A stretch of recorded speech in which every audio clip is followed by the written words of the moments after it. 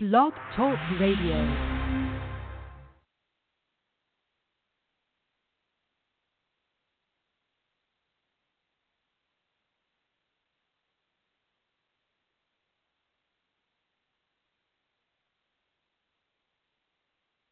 Are you there?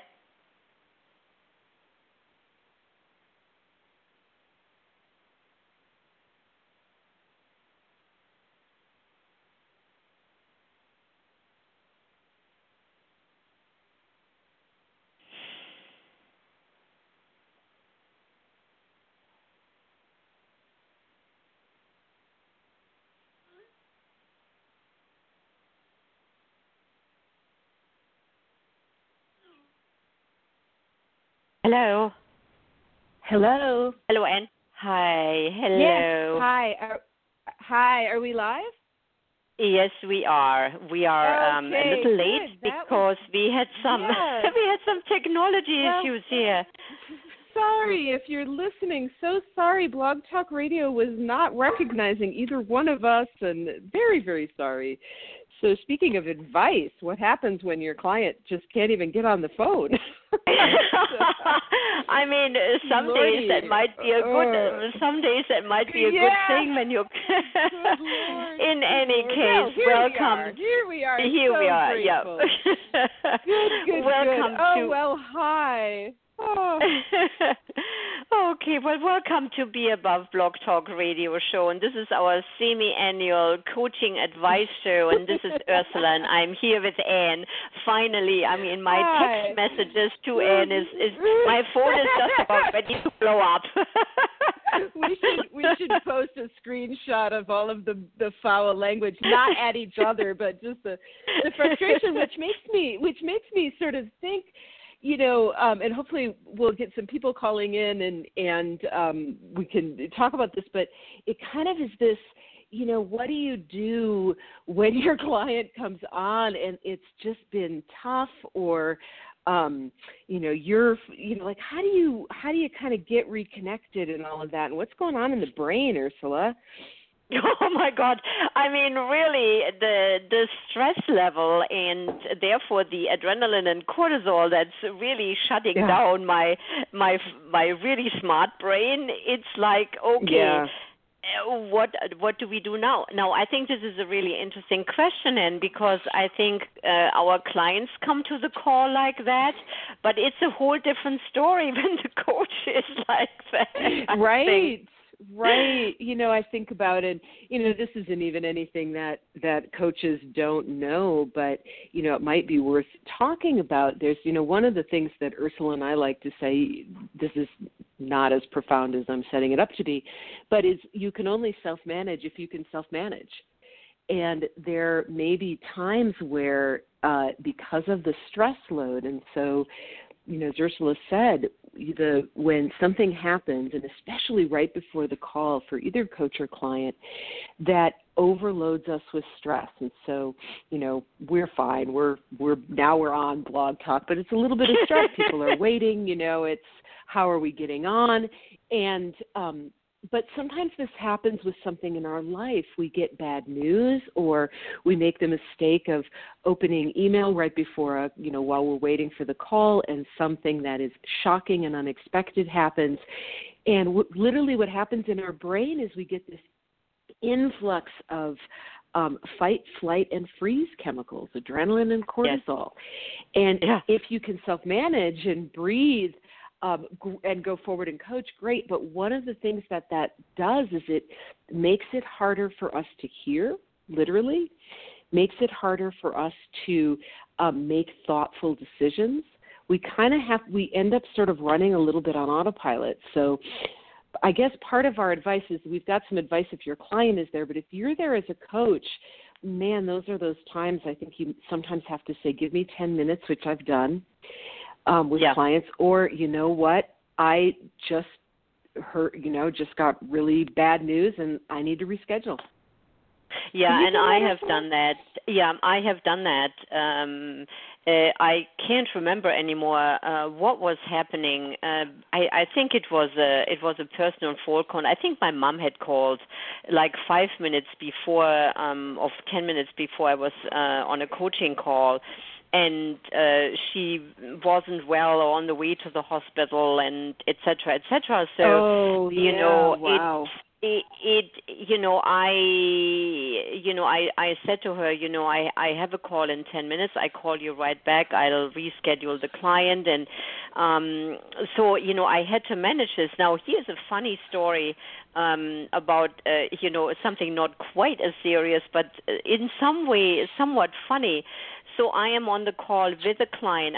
We are just starting, and I am hearing, my office is upstairs, and I am hearing the dog downstairs scratching and whining and scratching and whining. And so I'm saying to the client, just give me 1 minute. I need to go downstairs. I'm not sure what's up with the dog.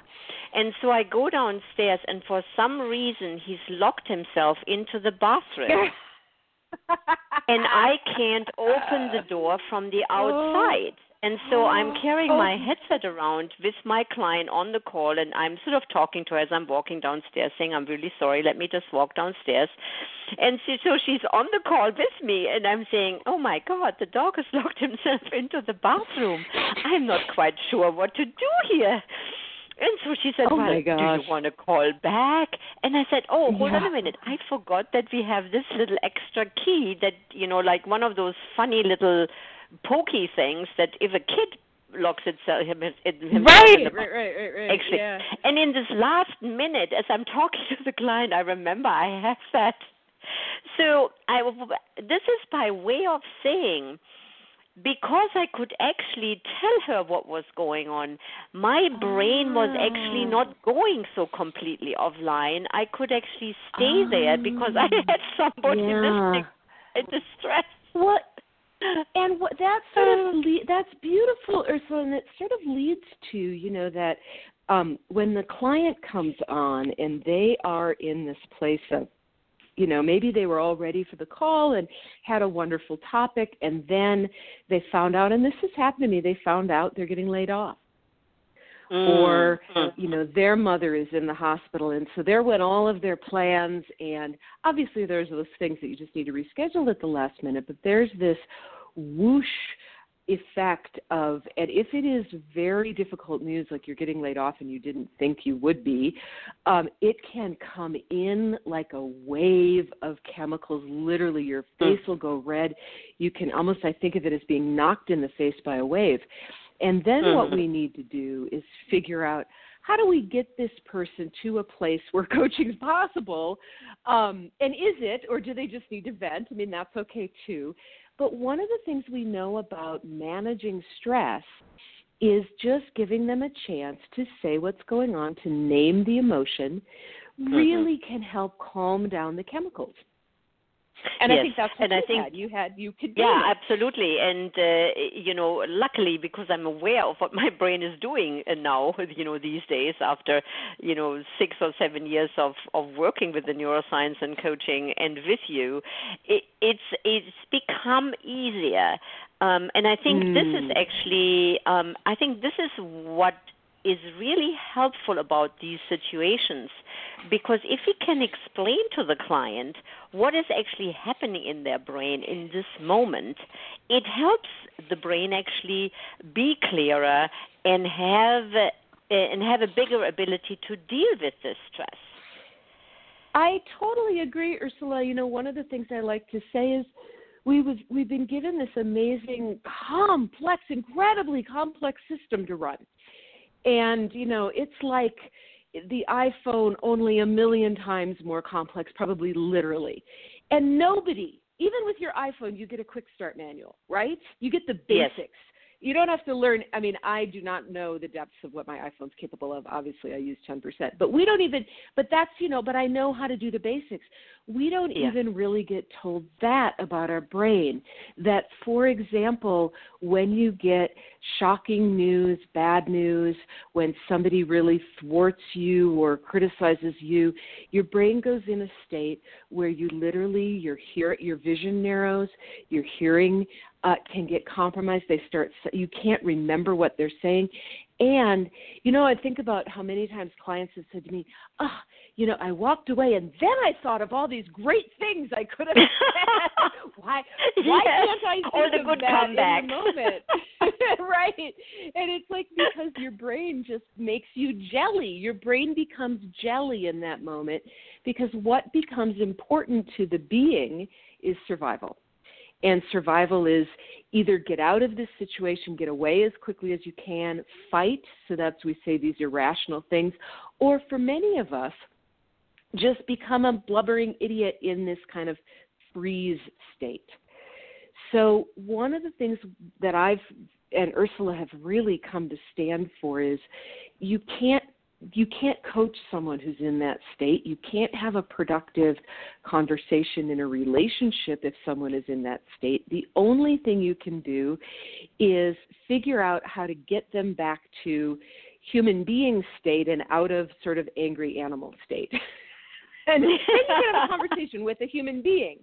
Yeah, right. They're capable of reflection and thought, but when we're in this like whoosh place, man, we're not. So we need to help our clients name how they feel without it going into a big vent. We can use anything that you've got, but don't expect that in the first, if they're really upset, in the first 10 to 20 minutes, don't expect you're going to have productive coaching. Your job in that moment is nothing more than to get their higher brain, which has been now, knocked like a pool ball into the corner of the table, bring that brain back, what we would say, sort of bring it back online. And so don't worry about how brilliant your coaching is. You want to just get them in a state where they're biochemically more balanced. Yeah, where the rational brain can actually be rational. I find when that happens, I think one of the biggest challenges for me in this situation as a coach is to stop the flow of emotional and verbal, dumping. I've had this. The client comes on, they're so upset, and it's almost like a story that I can't stop. Like a loop. They're on a loop. Oh, it's this happened, and then, he said, and she said, and this, and it's like, and sometimes I find that the brain of the client gets so chaotic, it then starts, looking at other things that went wrong, and all of a sudden we have this whole pile of everything that went wrong, and I feel a little bit like a border collie trying to herd all these crisis sheep, into some kind of a gate so that the client can focus on something. It's goodness gracious, I don't want to cut them off, but as you said, at the same time, I also don't want to have this keep going and going and going, because I know that just makes the brain, that's even worse for the brain. So I think that's another challenge of stopping it. No, go ahead. Yeah. No, I'm good. There's this funny balance between just simply like you did, simply being able to say to your client, my dog has locked himself in the bathroom and I don't know how to get him out. And, just say that and have the client. And this is why I was going to say, this is also why I love long-term clients, because they get that I'm a human being too, and I'm going to have like stuff. And, in the broader context of our relationship, it's okay every so often if the coach has a crisis. I'm not a robot. But there's this sort of naming versus like ramping up.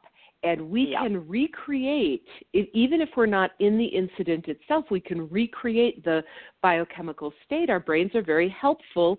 We want to tell you about how terrible the boss is. The brain will help, if I go on too long, bring in those chemicals, and it's like I'm right back there. So I think this is the place where we say, okay, go, I'm going to give you 2 minutes, tell me everything that's wrong, put some boundary around it like the border collie. Get them into, I often think that I need to disrupt. I need to be a disruptive force, because I've got to disrupt this tape loop of victimhood. and things like saying, hold on a minute, what values got stepped on?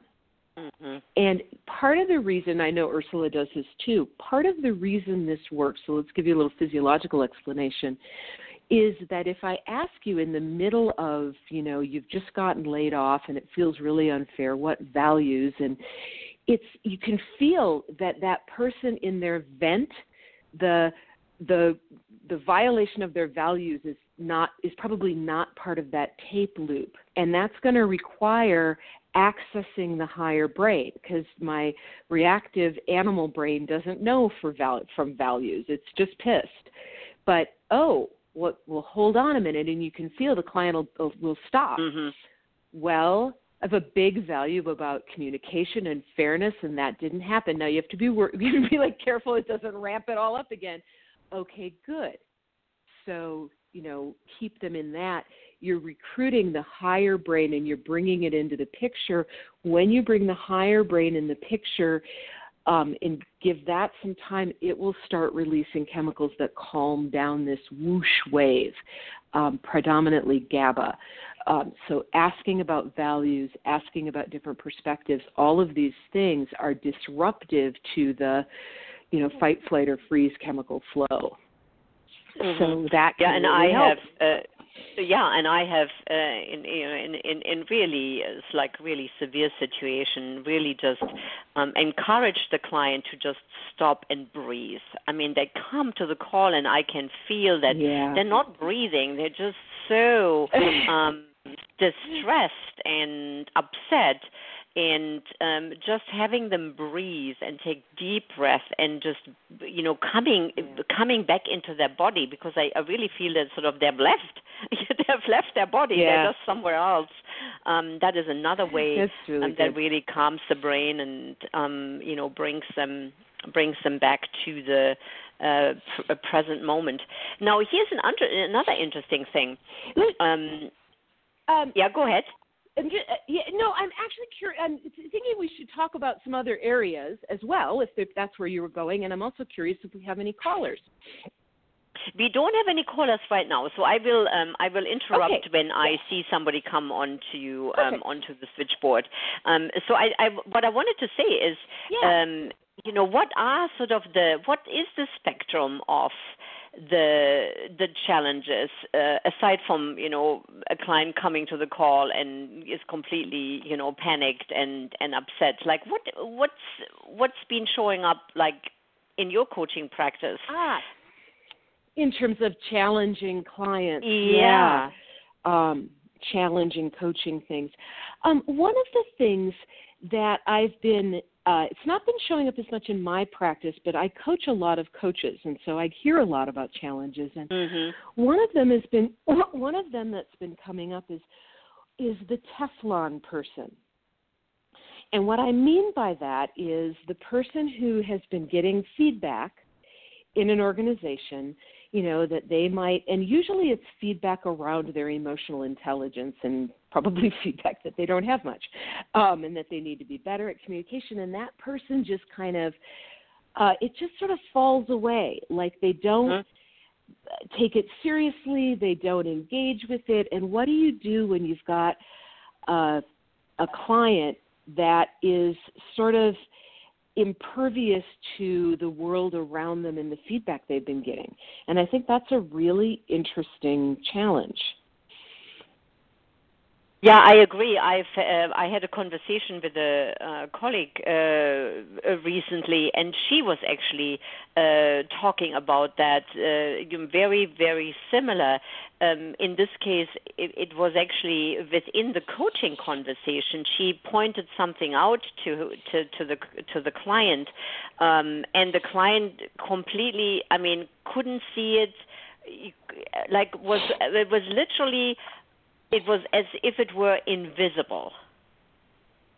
Wow. Yeah, that's exactly what I'm talking about. And some of the coaches that I work with are internal coaches. They get people in coaching. And this isn't the person that necessarily doesn't want to be in coaching, but but there are sort of levels of engagement with coaching. There's the, oh my God, yes, I really want to use this to change and explore myself. And then there's those who are viewing it perhaps a little more transactionally, rather than transpersonally. Like, I really need to change a little bit more, like, let me figure out how to work the system. So what advice do you, and I'm pondering as well as we talk, what advice did you have for your colleague, if any?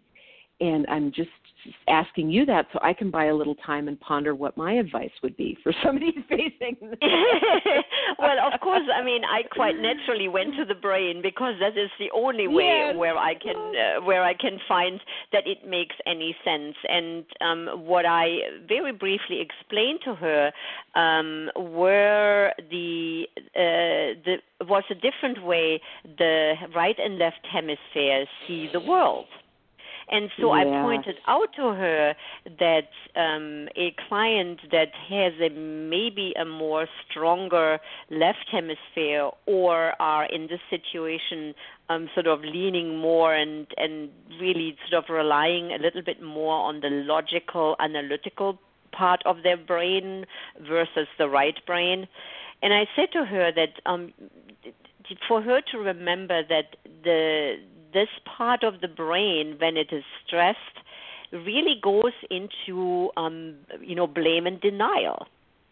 And it's sort of like this, it's sort of this part where you can show something to this person, client or not, and they literally deny that it's there or that it even impacts them in some form or fashion.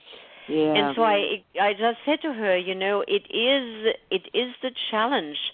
There's beautiful strength in the left and right hemisphere, but the left hemisphere, when it's stressed, goes to denial.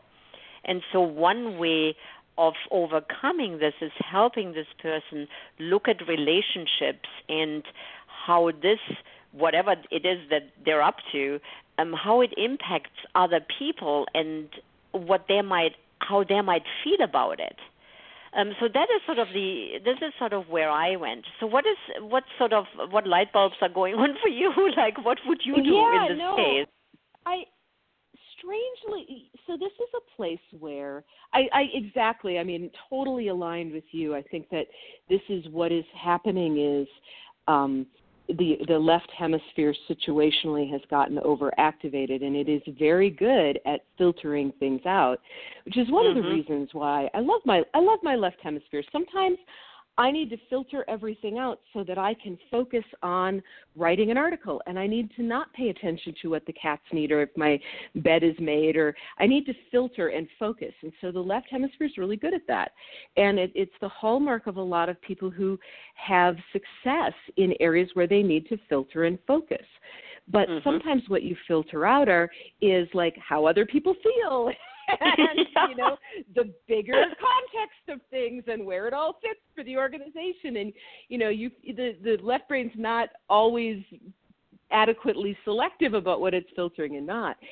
So what I think that I do with this kind of client, if they're committed to coaching, is explain to them a bit of left and right brain, and so that I can kind of neutralize it without coming and saying, and boy, are you ever a left brain rigid person. But I talk about we have 4 quadrants that we look at with the right and left hemisphere, and the left hemisphere is very good at structure. If you take structure too far, it becomes rigidity. Right hemisphere is very good at freedom. If you take that too far, it becomes chaos. And I'll, show a client this model. And if you're curious about where to find any of these resources, the best place is probably to go to my blog, which is yourcoachingbrain.wordpress.com, because there's lots of stuff out there about stress and managing stress that we're talking about, right and left hemisphere, et cetera. So at any rate, I talk about that, and I let them look to see whether anything sounds familiar. I let them choose so that they feel respected. And then I may talk with them in a long-term coaching engagement about developing some more strengths on the side that they may not be as strong on. and really framing it up like, I want you to be the most amazing leader you can be.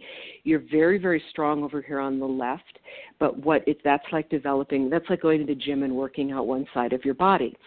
And we need to work out the other side. And I've got some great tools to work out the other side. Now, these may be tools and things that you aren't as familiar with, because it's like going to the gym and saying to work out this side, it's a completely different set of tools. We can't use the same things that you've used.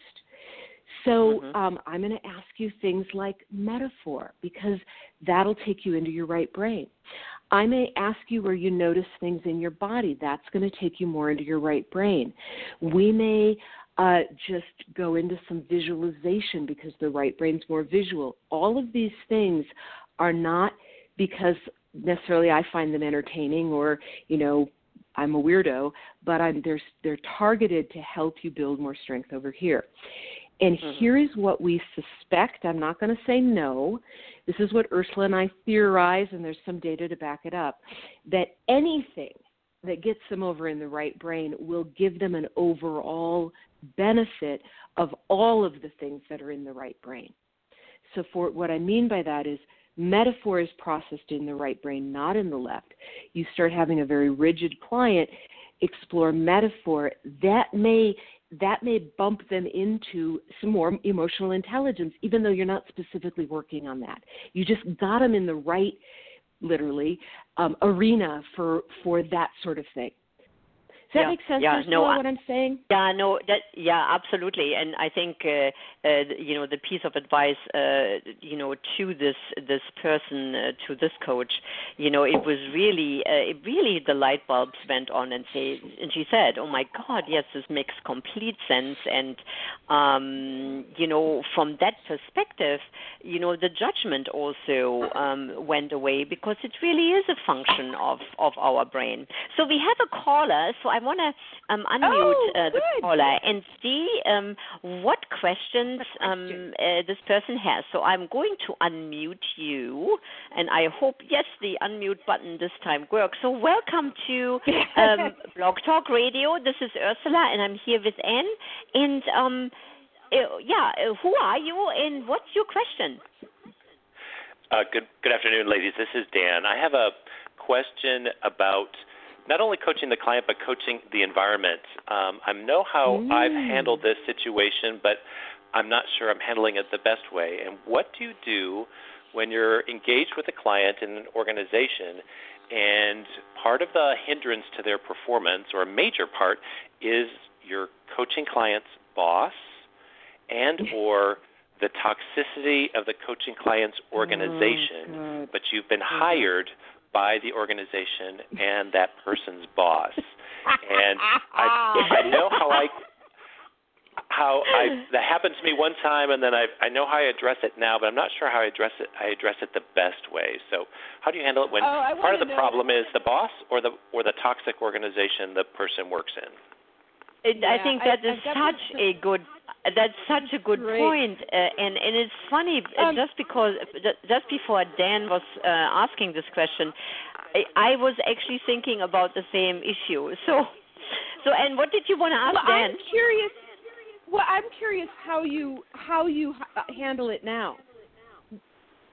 Well, after it happened to me the first time, when I first meet with a coaching client, I always have a meeting with my coaching client and their supervisor. And one of the questions I ask in that initial meeting is, what if one of the challenges or one of the problems is sitting in the room with me? And usually the supervisor now will laugh nervously, and most of the time the supervisor will laugh and say, well, if it's me, I want to know, but I like having that permission. But I still don't have an ideal way of, what if it's, this organization is just toxic? I haven't included that in my initial meeting.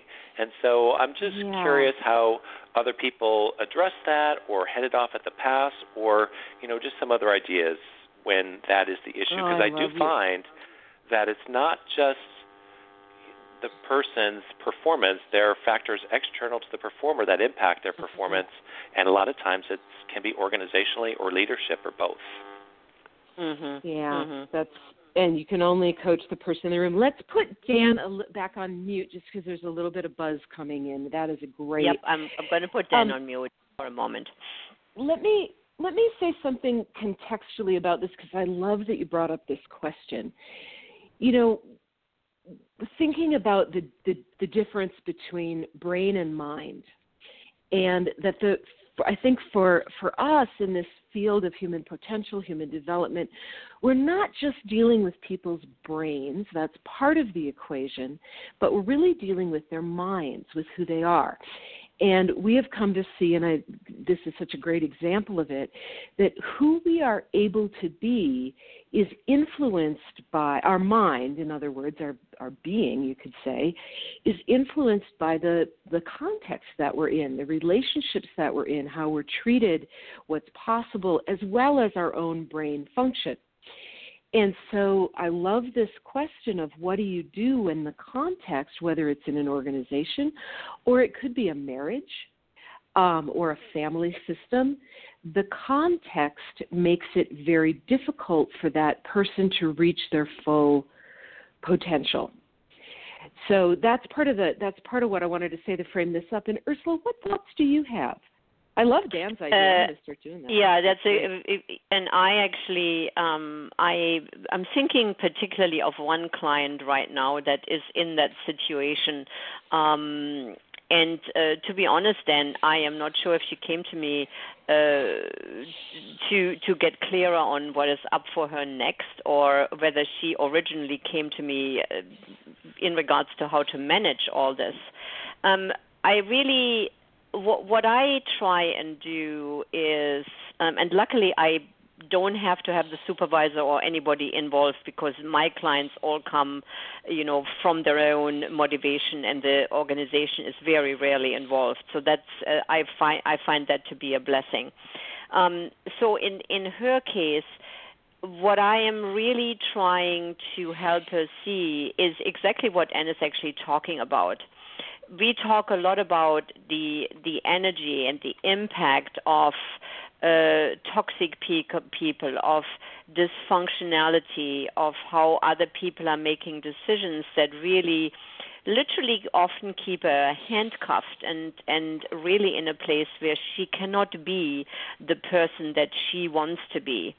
So we are really talking a lot about values and and impact on the brain when the brain is stressed, what in our language we would call below the line or above the line, energies.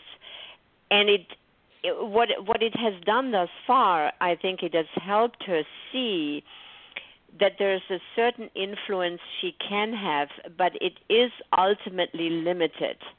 Because it's not that she's only fighting one person, but there's multiple people who are all either really frustrated or worried and are just not in this open and creative place where she can have an impact. So quite honestly, to be brutally honest, is really.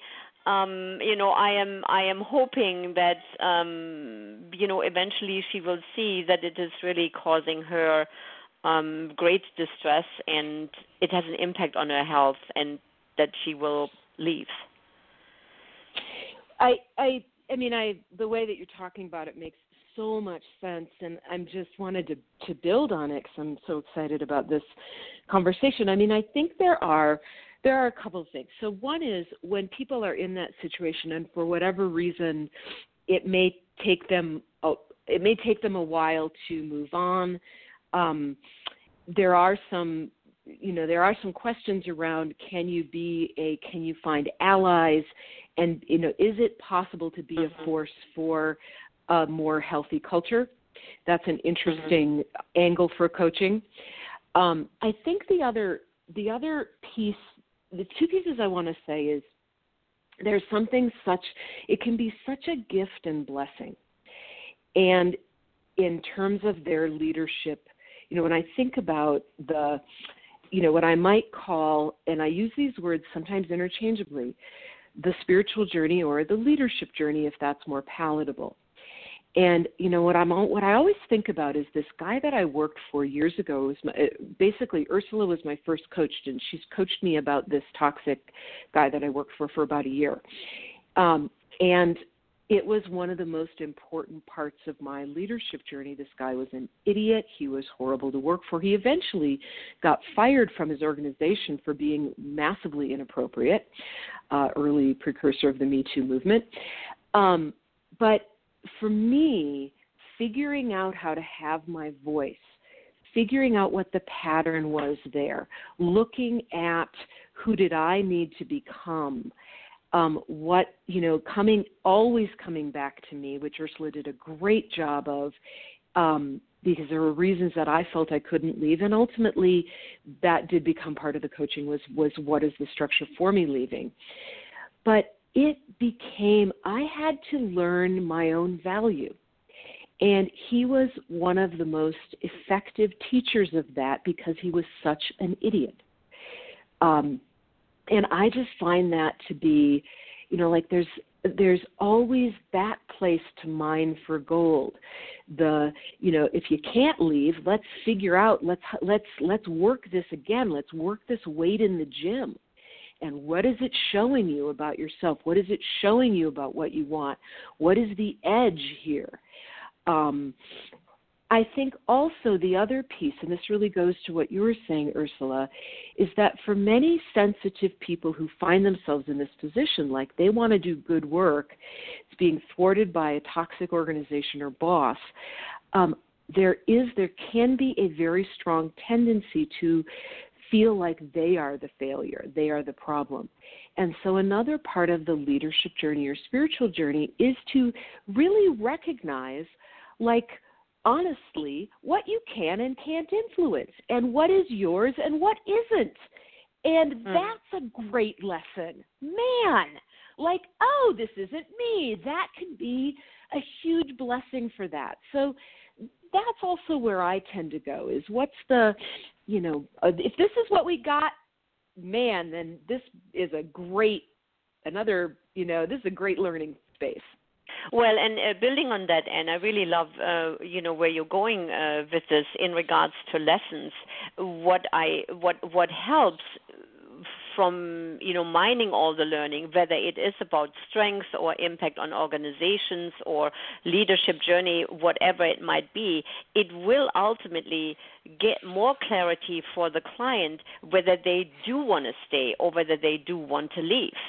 Because that learning of, the limitations that they might encounter, the strengths that they have but can't express, whatever it might be, will lead them with greater clarity to their next adventure with a much clearer mind than they might have been able to see, until that moment.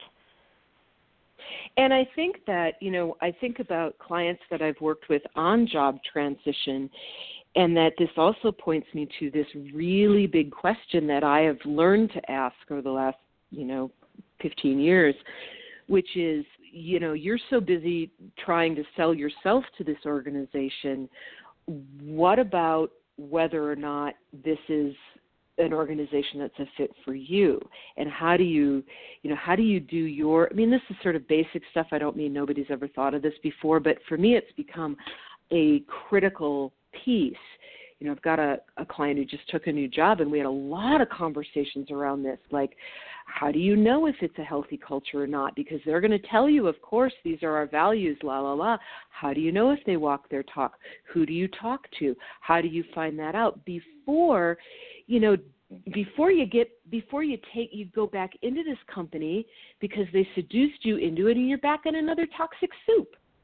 So the more that we can do that and discern, that also pushes, and even say to companies, I don't see that you have a staff development process in place, and that's important to me, so I'm not going to take this job. Giving the companies the feedback about, the stress and the pressure And, I'm actually would love to come work for you. I love what you're up to, but what I've heard is that you require 70-hour weeks, and that's not what I'm interested in.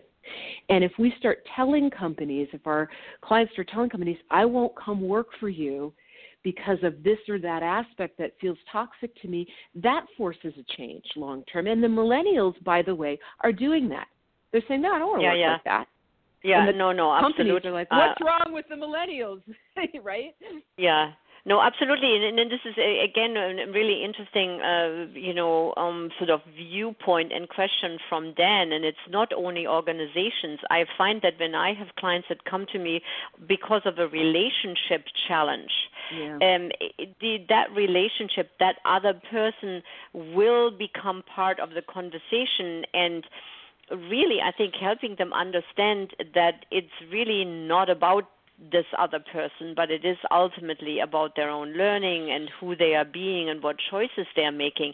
And I think when these are relationships topic, that can really be a tough one. I find that an interesting coaching assignment, and I find it also challenging bringing the client back again always to themselves and who they are and what they are doing versus look what this person said to me and what they are doing to me. Oh, I know. And you just, the natural inclination when you hear about some of these things, especially if it's a borderline of or mildly emotionally toxic, I won't say abusive, toxic relationship, I always have that kind of mama bear, let me just go give that person a piece of my mind rather than saying, okay, there's a system here. And this person may not be the one who's saying toxic things, but how are they part of creating this in their life? What is their role, and what is the learning that is being highlighted for them in this moment? And maybe, boundaries, et cetera. So really, really good question. And I really wanted to say one more underline, which is that the old view, so this is a little context. I think the old view is sort of like we are, responsible for ourselves. And so we are sort of this isolated, contained body and brain. And, it is our absolute ultimate responsibility. Nobody does anything. And it's all about this sort of self-contained being. And this new definition of the mind, which comes from Dan Siegel, and we really have looked at it a lot and can't think of any better one, that the mind is an embodied and relational process regulating energy and information flow. Now, don't worry too much about that. Other than that, what Dan is saying is forget the isolated, we are who we are in isolation. We are who we are in context. And the context matters. And there are times where, honestly, the truth is that client is not going to be able to fully be who they are until they shift their context. Whether it's their marriage, whether it's who they're working for, that is, and that's the truth of the matter. They're going to be constrained in what they're capable of because we are so influenced by each other. No matter how strong we are, it's how we're designed. It's a good thing. No, absolutely. Yeah, no. I'm going to just quickly put Dan back on live, because I want to hear if that was helpful. And Dan, is this helpful, or what are you thinking? Sure, I agree with all of those things. They've given me some additional insights, and I'm also reminded that it's not my job to fix this large organization or corporation. I'm really hired to work with this person, and I do believe in the perfection of things. And so what's the beauty of the situation for that person in their life and career? I'm also, as I hear you speak too, I also have the opportunity to share with folks at the very first meeting. I can say, what if one of the challenges or problems is here in the room? And I can also say, and sometimes in my work we discover that part of it is the environment in which we work. And what would you like for the client or me to do with that information? And just kind of feel them out if they have any interest in that. If they do, great. If not, that's not my focus. So all the things that you've said have helped me clarify, kind of adjusting my way of handling that. So thank you. You're welcome. And thank you, Dan, for a really great idea, which is, for those especially who work in the organization, have a meeting with someone to really bring that up, and so that you've got permission to potentially even involve that supervisor.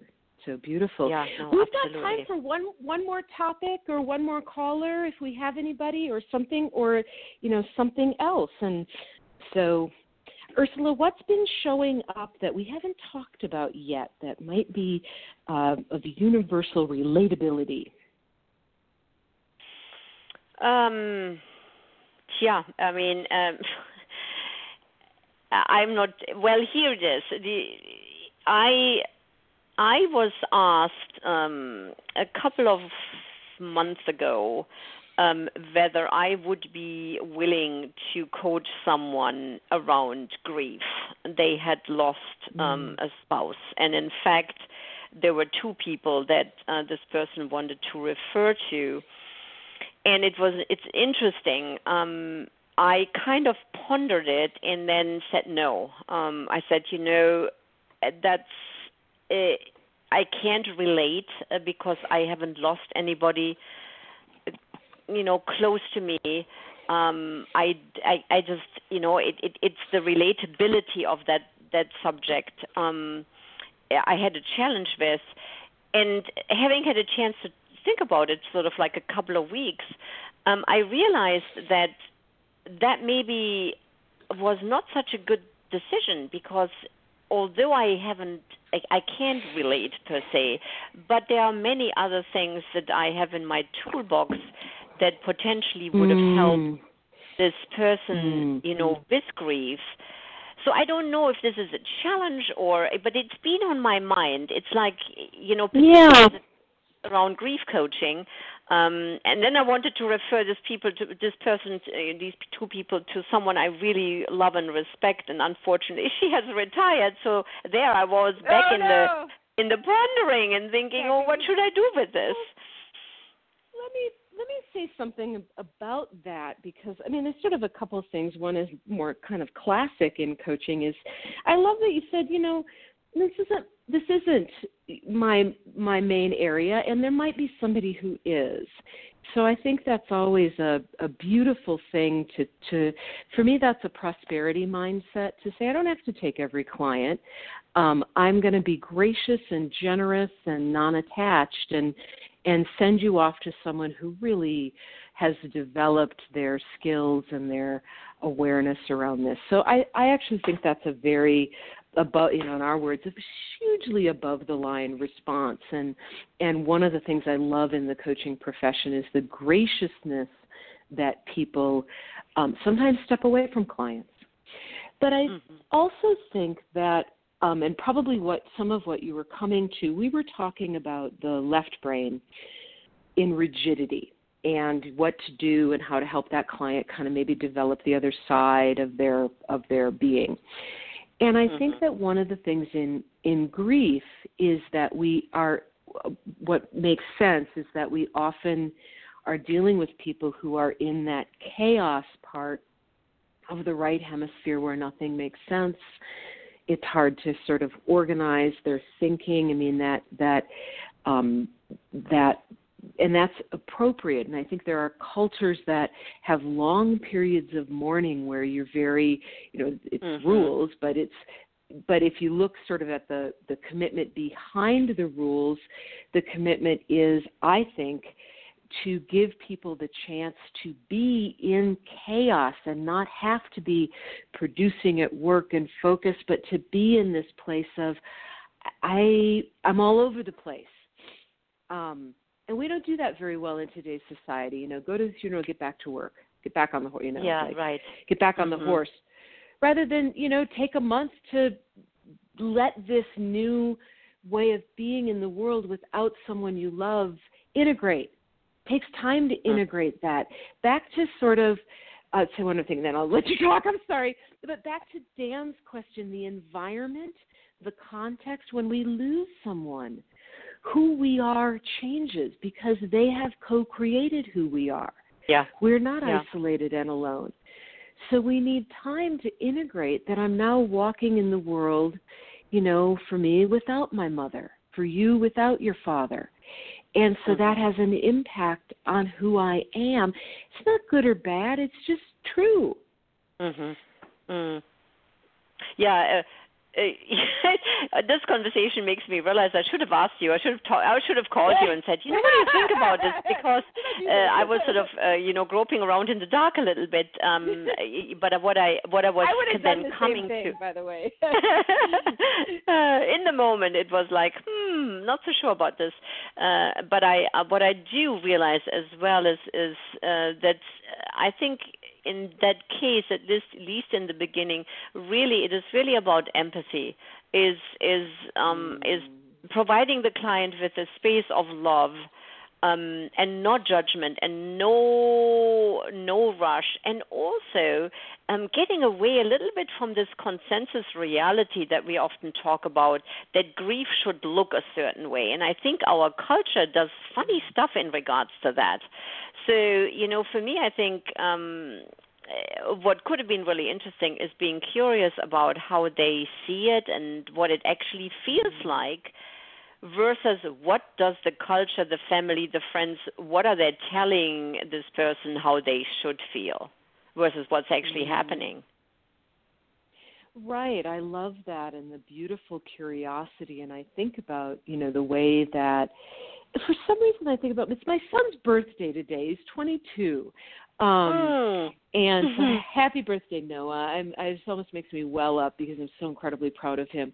But, I think about when I was pregnant, there was grief involved in being pregnant, which was grief about not having, who am I as a mom? How do I feel about being a mom? And there was and I'm not saying it was only grief. There was a huge amount of excitement. I did it, and I did it with joy. But there was this other piece about I don't know who I'm going to be, and I'm losing something. I'm losing some level of independence, and maybe feeling like I'm losing some possibility. And having a coach who would have been deeply curious about every aspect of my experience, that's the time in my life that I think, God, I wish I'd had a coach. I would have you're right. I would have had such a better pregnancy. As it was, I suffered because of consensus reality. Agree. I was supposed to be happy, right? Yeah, right, exactly. Yep.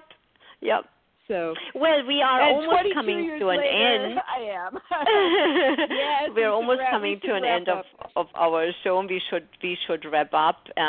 Well, first of all, I want to thank you, Anne, for sharing this time. I always find this just really fun and interesting, and we hope that the callers that listen to the call will get some value. If you want to find out more about Be Above Leadership, go to www.beaboveleadership.com, where you will find more about our work. Anything else you want to say as we saying goodbye, Anne? Oh, I just want to say that, check it out on Blog Talk Radio if you're listening to this. Our next show is we are going to talk about parenting using the 7 levels and neuroscience. And we've got a wonderful guest, Jillian Rowinski, who is a parenting expert from the most above-the-line, curious, I don't know what the heck I'm doing perspective. So the three of us are going to muse. And what's really fun, too, is she has really little kids. I have a young, very newly young adult, and Ursula's got grandkids. So we're going to be able to look at this with many layers. I'm super excited about that. Yeah, that will be very July, fun. I think, or June or July. So take a look on there. Yep. All right. Thanks, Ursula. This was a delight. Talk to you soon. Thanks, everybody. Take care. Yep.